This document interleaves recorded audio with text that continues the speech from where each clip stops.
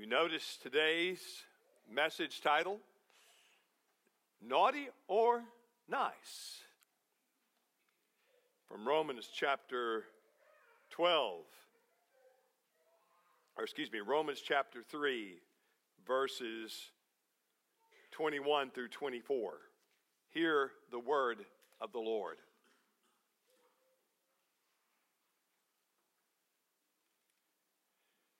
But now, the righteousness of God has been manifested apart from the law. Although the law and the prophets bear witness to it. The righteousness of God through faith in Jesus Christ for all who believe. For there is no distinction. For all have sinned and fall short of the glory of God. And are justified by His grace as a gift through the redemption that is in Christ Jesus. The grass withers, the flower fades, but the word of our God stands forever. Let us pray. Father, help us to understand what the gospel really is. The good news that has come to us through your Son, our Lord Jesus Christ. Father, we ask that our minds will be clear and that our hearts will be excited at the prospect of what you have done in your Son, Jesus. In His name we pray. Amen. He's making a list. He's checking it twice. Going to find out who's naughty or nice. Santa Claus is coming to town. He knows if you've been bad or good. So be good for goodness sake. Well, that quote, as many of you know, comes from a song about a Yuletide cultural figure arrival.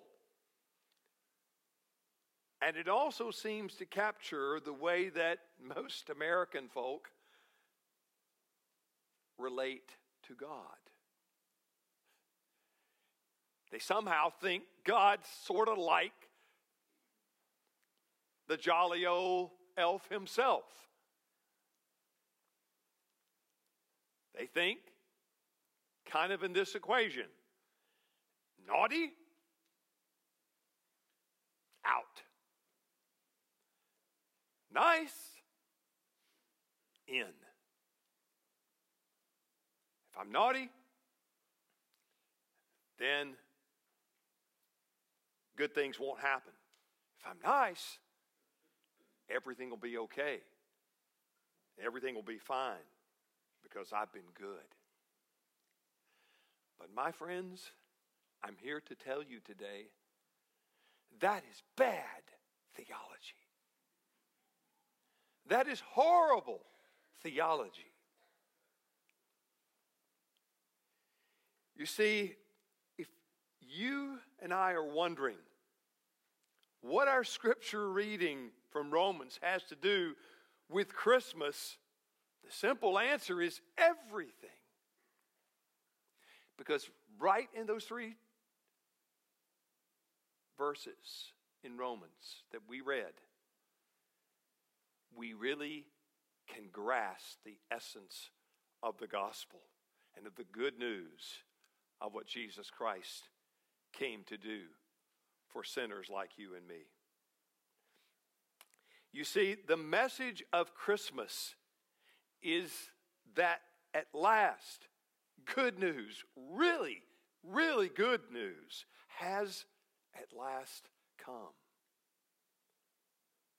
But before we can receive the good news, we need to understand why it's needed. And that's one of the biggest problems in our world today.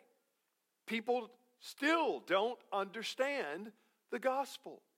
They don't understand why they need something more than what they can give and bring to the table when it comes to relating to God. Well, that's exactly, though, what Paul is trying to do for us in Romans chapter 3. Paul has been leading us up to the passage that we read as our scripture reading. But before that, he's been kind of setting the table of why it has to be this way, and just trying to do well or be good enough can never work. Just listen to a few things from that portion. Romans chapter 3, verses 9 through 20, right before our scripture reading. Paul says, "What then? Are we Jews any better off?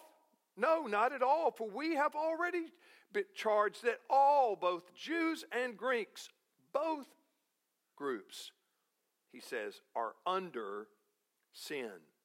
As it is written, none is righteous, no, not one. None understands, no one seeks God. All have turned aside. Together they have become worthless. No one does good, not even one. Their throat is an open grave. They use their tongues to deceive. Venom of asp is under their lips. Their mouth is full of cursing and bitterness. Their feet are swift to shed blood, and their paths are ruin and misery. And the way of peace they have not known. There's no fear of God before their eyes. Now we know that whatever the law says, it speaks to those who are under the law, so that every mouth may be stopped and the whole world may be held accountable to God. For by works of the law, no human being will be justified in his sight, since through the law comes the knowledge of sin. Then, having given the bad news, he gave us the good news of our text that we're looking at this morning. So, you see, he's basically been demonstrating the guilt of the entire world. No matter where you come from, no matter the color of your skin, no matter what possessions you have or don't have, we all are by nature in a pickle. We all are under universal guilt before a holy God, and that is not the place you and I want to be. Often we hear Christians speak of there being two ways to live. You ever heard that? People say, and sometimes you will even see tracts, little tracts, and they'll say, two ways to live. And of course, you know, what most people think is something like this. They think, well, yeah, okay, if I'm good, well, I'll be, good things will happen for me, and everything will be well. But if I'm bad, so I'm going to try to live good, not live bad. That's what most people think. They think like that. They think of your way, and they think of God's way. You can either try to live your own way and find death, or you can live God's way, do all the right things, say all the right things, and everything will turn out fine. You'll find life. Now that sort of sounds right, doesn't it? But that's not what the gospel really says. You see, that kind of thinking does not take into account the reality of our spiritual situation. That depiction that I read to you from Romans 9 through 20, chapter 3, verses 9 through 20. There are actually not two ways to live, but three. Three ways to live. Now that sounds strange, doesn't it? You see, there are actually not two, but three ways. Identify them from Scripture. We've said, what did we read? Paul said the first, the Jews are under condemnation. They have bad news to deal with. Then he flipped over to the Gentiles, and he brought them under condemnation. He's been corralling both groups. And at that point in time, that was basically covering all of the human race, saying no matter whether you're Jew or Gentile, you are under condemnation. So one way doesn't work, nor the other way. There's the Jewish way, there's the Gentile way, but there in the coming of Jesus for us, the gospel way. You see, the gospel is revealed by God as a third way to find what we need and what we truly seek. It is found only in Jesus, not by any other ways. So what's the outline real simple this morning? First, we're going to look at the two wrong ways, a little more detail. And then we're going to look at the third right way. The two wrong ways that we've already seen in part, look at that a little, unpack that a little bit more, and then look at the third right way. The first two wrong ways, the ways that both Jew and Gentile embraced, are both dead-end streets. You say, well, but the Gentiles, Jews were a lot better than the Gentiles. Well, sometimes. And at times they were. But those that were still trying to find a righteousness of their own making, of their own doing, whether they were Jew or Gentile, they all were in peril, under condemnation. That's what Paul wrote Romans primarily and set the stage in the early passages that we're looking at today in Romans 3 and 4. He's trying to get both groups to realize you both are in hot water and you have no way out.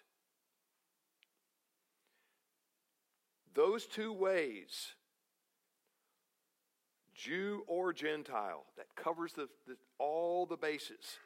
Those two ways are what an ancient church father by the name of Tertullian, he is the one that spoke about the two thieves of the gospel. And he was using the analogy of the two thieves on either side of Jesus in the middle, and the two thieves on either side. He said in many ways shows us the attempts of the Jews and the attempts of the Gentiles to get there, but failure in both cases. They are thieves of the gospel, of the true gospel. Both of these end up becoming problematic. So, who are the two thieves? According to Tertullian, their names were moralism and legalism. Moralism and legalism. Now you can expect that would be more of the Jewish side. That would be the more respectable side of the ledger. That's on one side. But on the other side, the second way is relativism and hedonism. That matches with the pagans, with the Gentiles and their ways so often.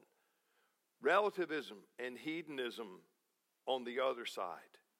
This means that the gospel is opposed ultimately if you think about it, it's opposed to religion defined as, I'm going to find that for you, our attempts to get to God. Our efforts to try to get to God. That's what religion is. The gospel is God had to come to us and bring the solution to us. But religion is our attempts to try to get to God. And also moralism or legalism on the one side, relativism and hedonism on the other. Religion or irreligion. Obviously, the pagans are irreligious that basically say, I'll live my life any way I want to. I'll do it my way. Thank you very much. Don't bother me with either case. Both miss the mark. Neither one is going to, Paul is saying, is going to get the job done. Moralism and legalism stresses obedience apart from grace. It says, I obey, therefore I will get accepted. Said another way, if I work hard and I obey biblical principles, God will bless me. If you think that's how you are going to get before and stand before a holy God with what you can dig up and try to present, you and I are very, very deluded. Moralism and legalism will not get you to God. You see, most professing Christians wouldn't say that out loud. They wouldn't state that. But it's so often pretty much how we kind of practically live. We sort of think, well, we have this paradigm. If I'm good, then God's going to accept me. No, that's not the gospel. Now, the second thief, the one that we would say would be the Gentile way, the second thief, they are all into what we might call hedonism or relativism, which stresses grace without truth. Stresses grace, but without truth. Its creed is, if God exists, then it's his job to accept everyone. They decide that it's God's job to accept everyone, if he exists. And each individual has to decide what truth for himself or for herself they want to follow or to adhere to. The irreligious person, therefore, could say something like, I don't have to obey anyone but myself. Because essentially they're their own master. They're their own king, their own Lord. They call the shots. They are not beholden to anyone. Now, I'm being very generalized here in both of these analogies, but I'm trying to get you to see that both sides fall short of what the righteousness that we need to stand before a holy God. You see, that religion or irreligion are really two sides of the same coin. We tend to think they're way, way apart from one another. Way over here and way over there. No, they're right there. Same coin. Two sides. And they're going to both fail.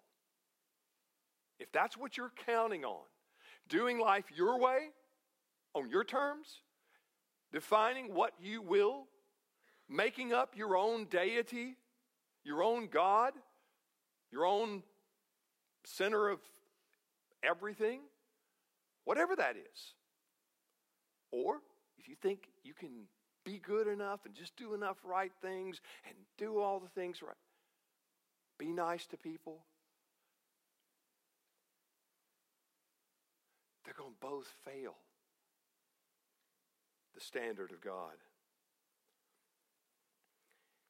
You see,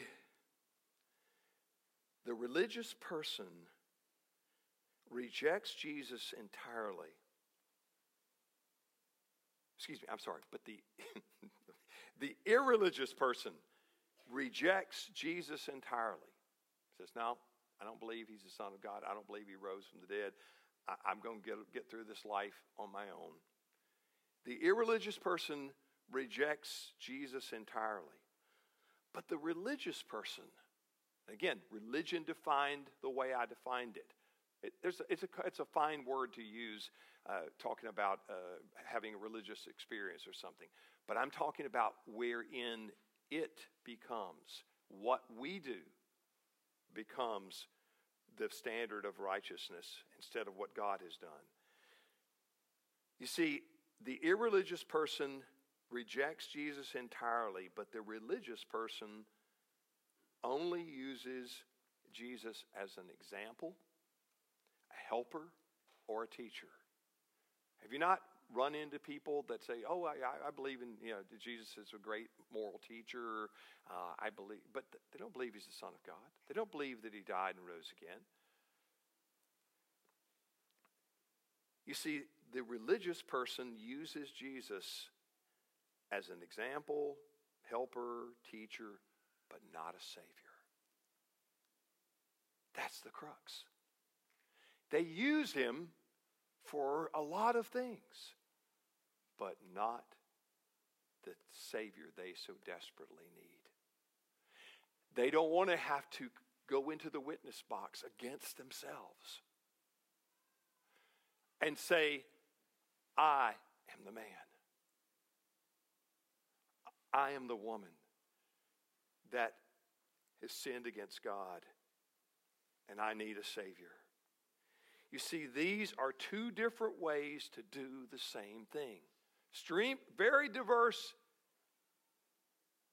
in where they come from, but ultimately they lead to the same point. They avoid Jesus as Savior and keep the controls of their life right where they want them. Right here. They ultimately, whether it's religious or irreligious, they ultimately want control of their lives. Jesus came to be the king from the root of Jesse, to bring the control to our sinful hearts, to bring us into right relationship with God.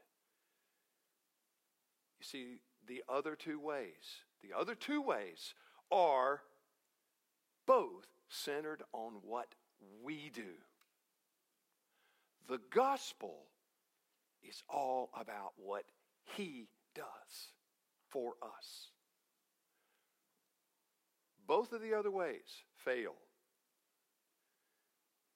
And it is our responsibility as followers of Christ, those of us who have trusted in him as our Savior and Lord, it's our responsibility to show people and demonstrate ways how these two errors are opposed to the gospel.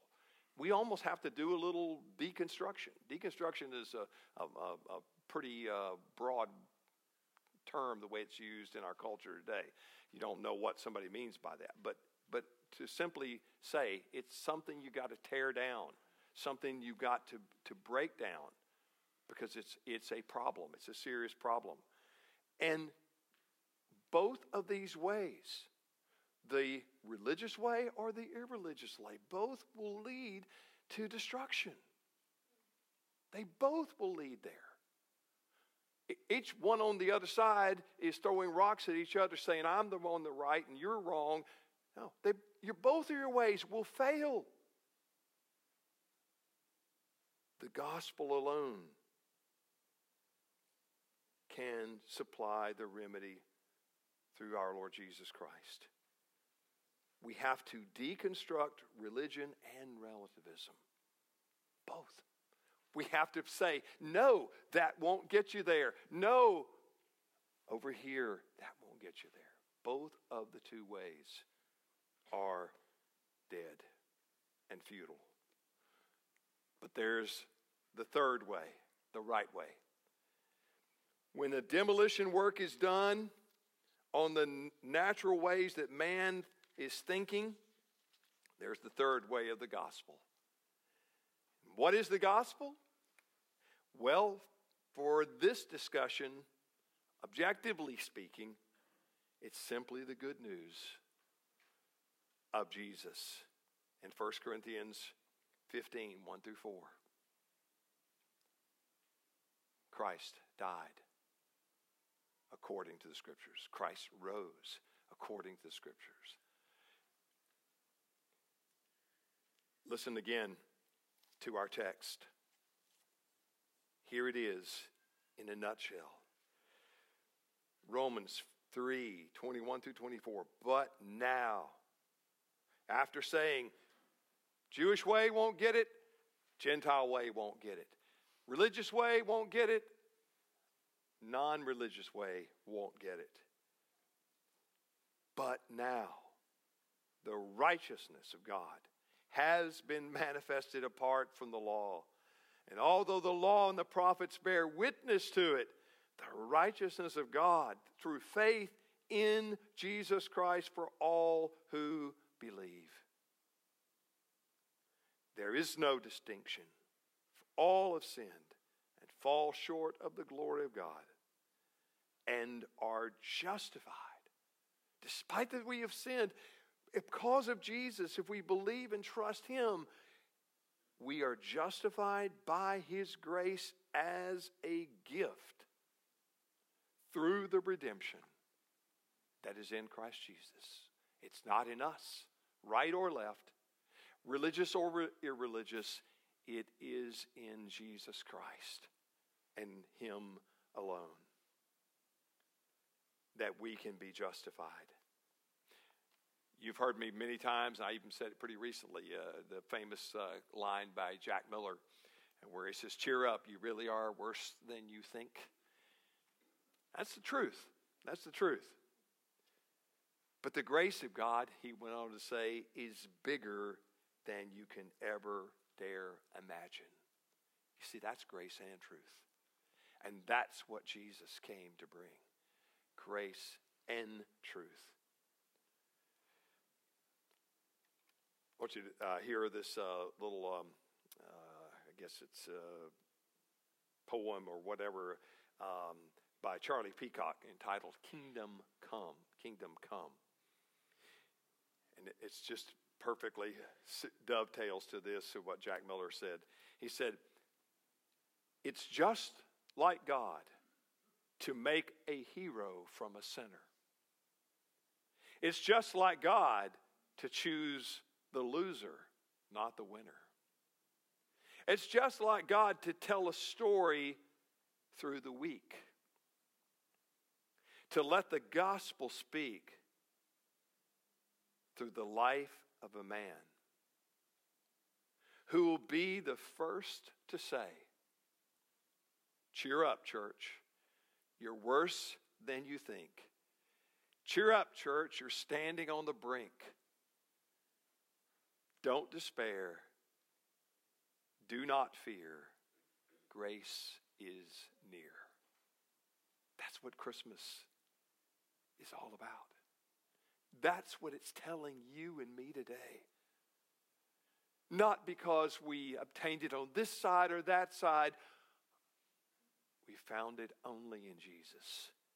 And because of that, we don't have to despair. We don't have to fear. Because grace, our Lord Jesus Christ, our Emmanuel, is near. He is here today. He came long ago. He's coming again one day. But He's here this day, today, and near you and me. What's my point in this sermon title, Naughty and Nice, Naughty or Nice? It's just to point out the other ways of describing the first two wrong ways that lead to death. There was many number of years ago, a Hyundai commercial. It wasn't too long ago, I don't think. Although time does fly, doesn't it? But this Hyundai commercial shows this person just in this Hyundai and going down and I think it has basically a Santa Claus thing driving that, and so the car, instead of reindeer, it's a Hyundai that's pulling the car, and the lead cars, all theirs are white. I think his is red. But the point is, when you get to the end of the commercial, it says, "Naughty or nice, we don't judge." Naughty or nice, we don't judge. Let me tell you, my friends, God does. God does judge. And apart from either one of, if we go down either one of these wrong ways, we don't want to face Him that way, either one. But God does.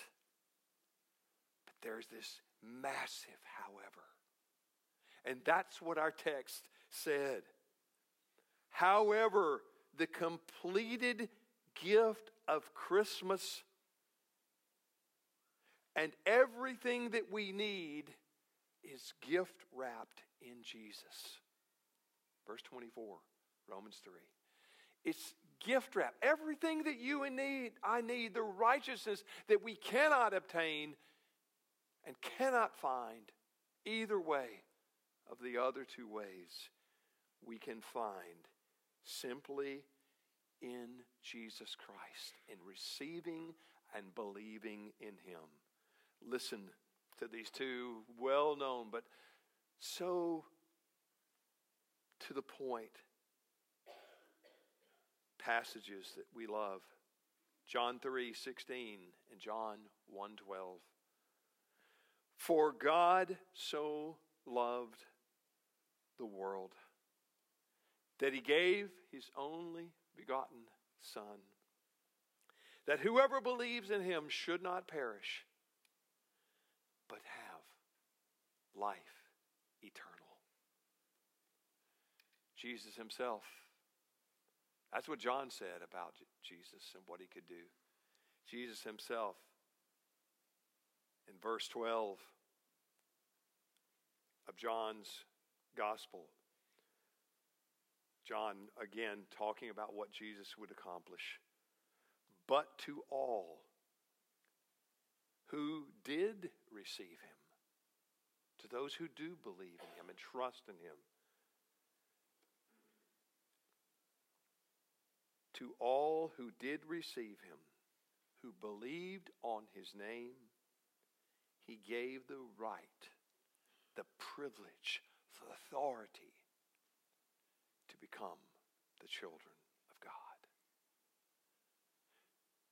Not to be condemned, but to be justified freely by His grace, the wrapped gift of our Emmanuel, our Lord Jesus Christ. Do you know Him? Do you trust in Him? May it be so. Amen. Father, Lord, within the sound of my voice today, Lord, if there's any that still don't understand the danger on the left or the right, the false two ways, Lord, let them know and cling to the truth and the promise and the hope that only comes from the third way of the gospel. Father, thank You for sending us heaven's best, Your gift-wrapped Son for us, undeserving, and yet giving us now the right to become the children of God. Oh Lord, we praise You, we bless You, we honor You, we adore You. We pray now In Jesus' name, amen. Let's stand for our hymn of response. A little town, not a little town. Go tell it on the mountain. We got a message to proclaim.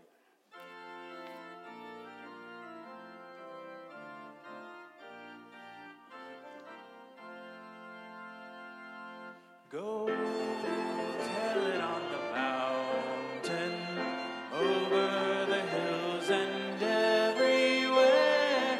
Go tell it on the mountain that Jesus Christ is born. While shepherds kept their watching o'er silent flocks by night, behold, throughout the heavens there shone a holy light. Go tell it on the mountain, over the hills and everywhere. Go tell it on the mountain that Jesus Christ is born. The shepherds feared and trembled, while low above the earth rang out the angel chorus that hailed our Savior's birth. Go tell it on the mountain, over the hills and everywhere. Go tell it on the mountain that Jesus Christ is born. In a lowly manger, the humble Christ was born, and God sent us salvation, that blessed Christmas morn. Go tell it on the mountain, over the hills and everywhere. Go tell it on the mountain that Jesus Christ is born.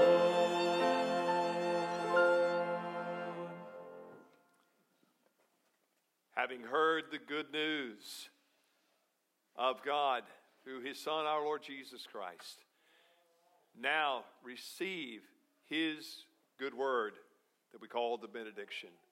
The Lord bless you and keep you. The Lord make his face to shine upon you and be gracious unto you.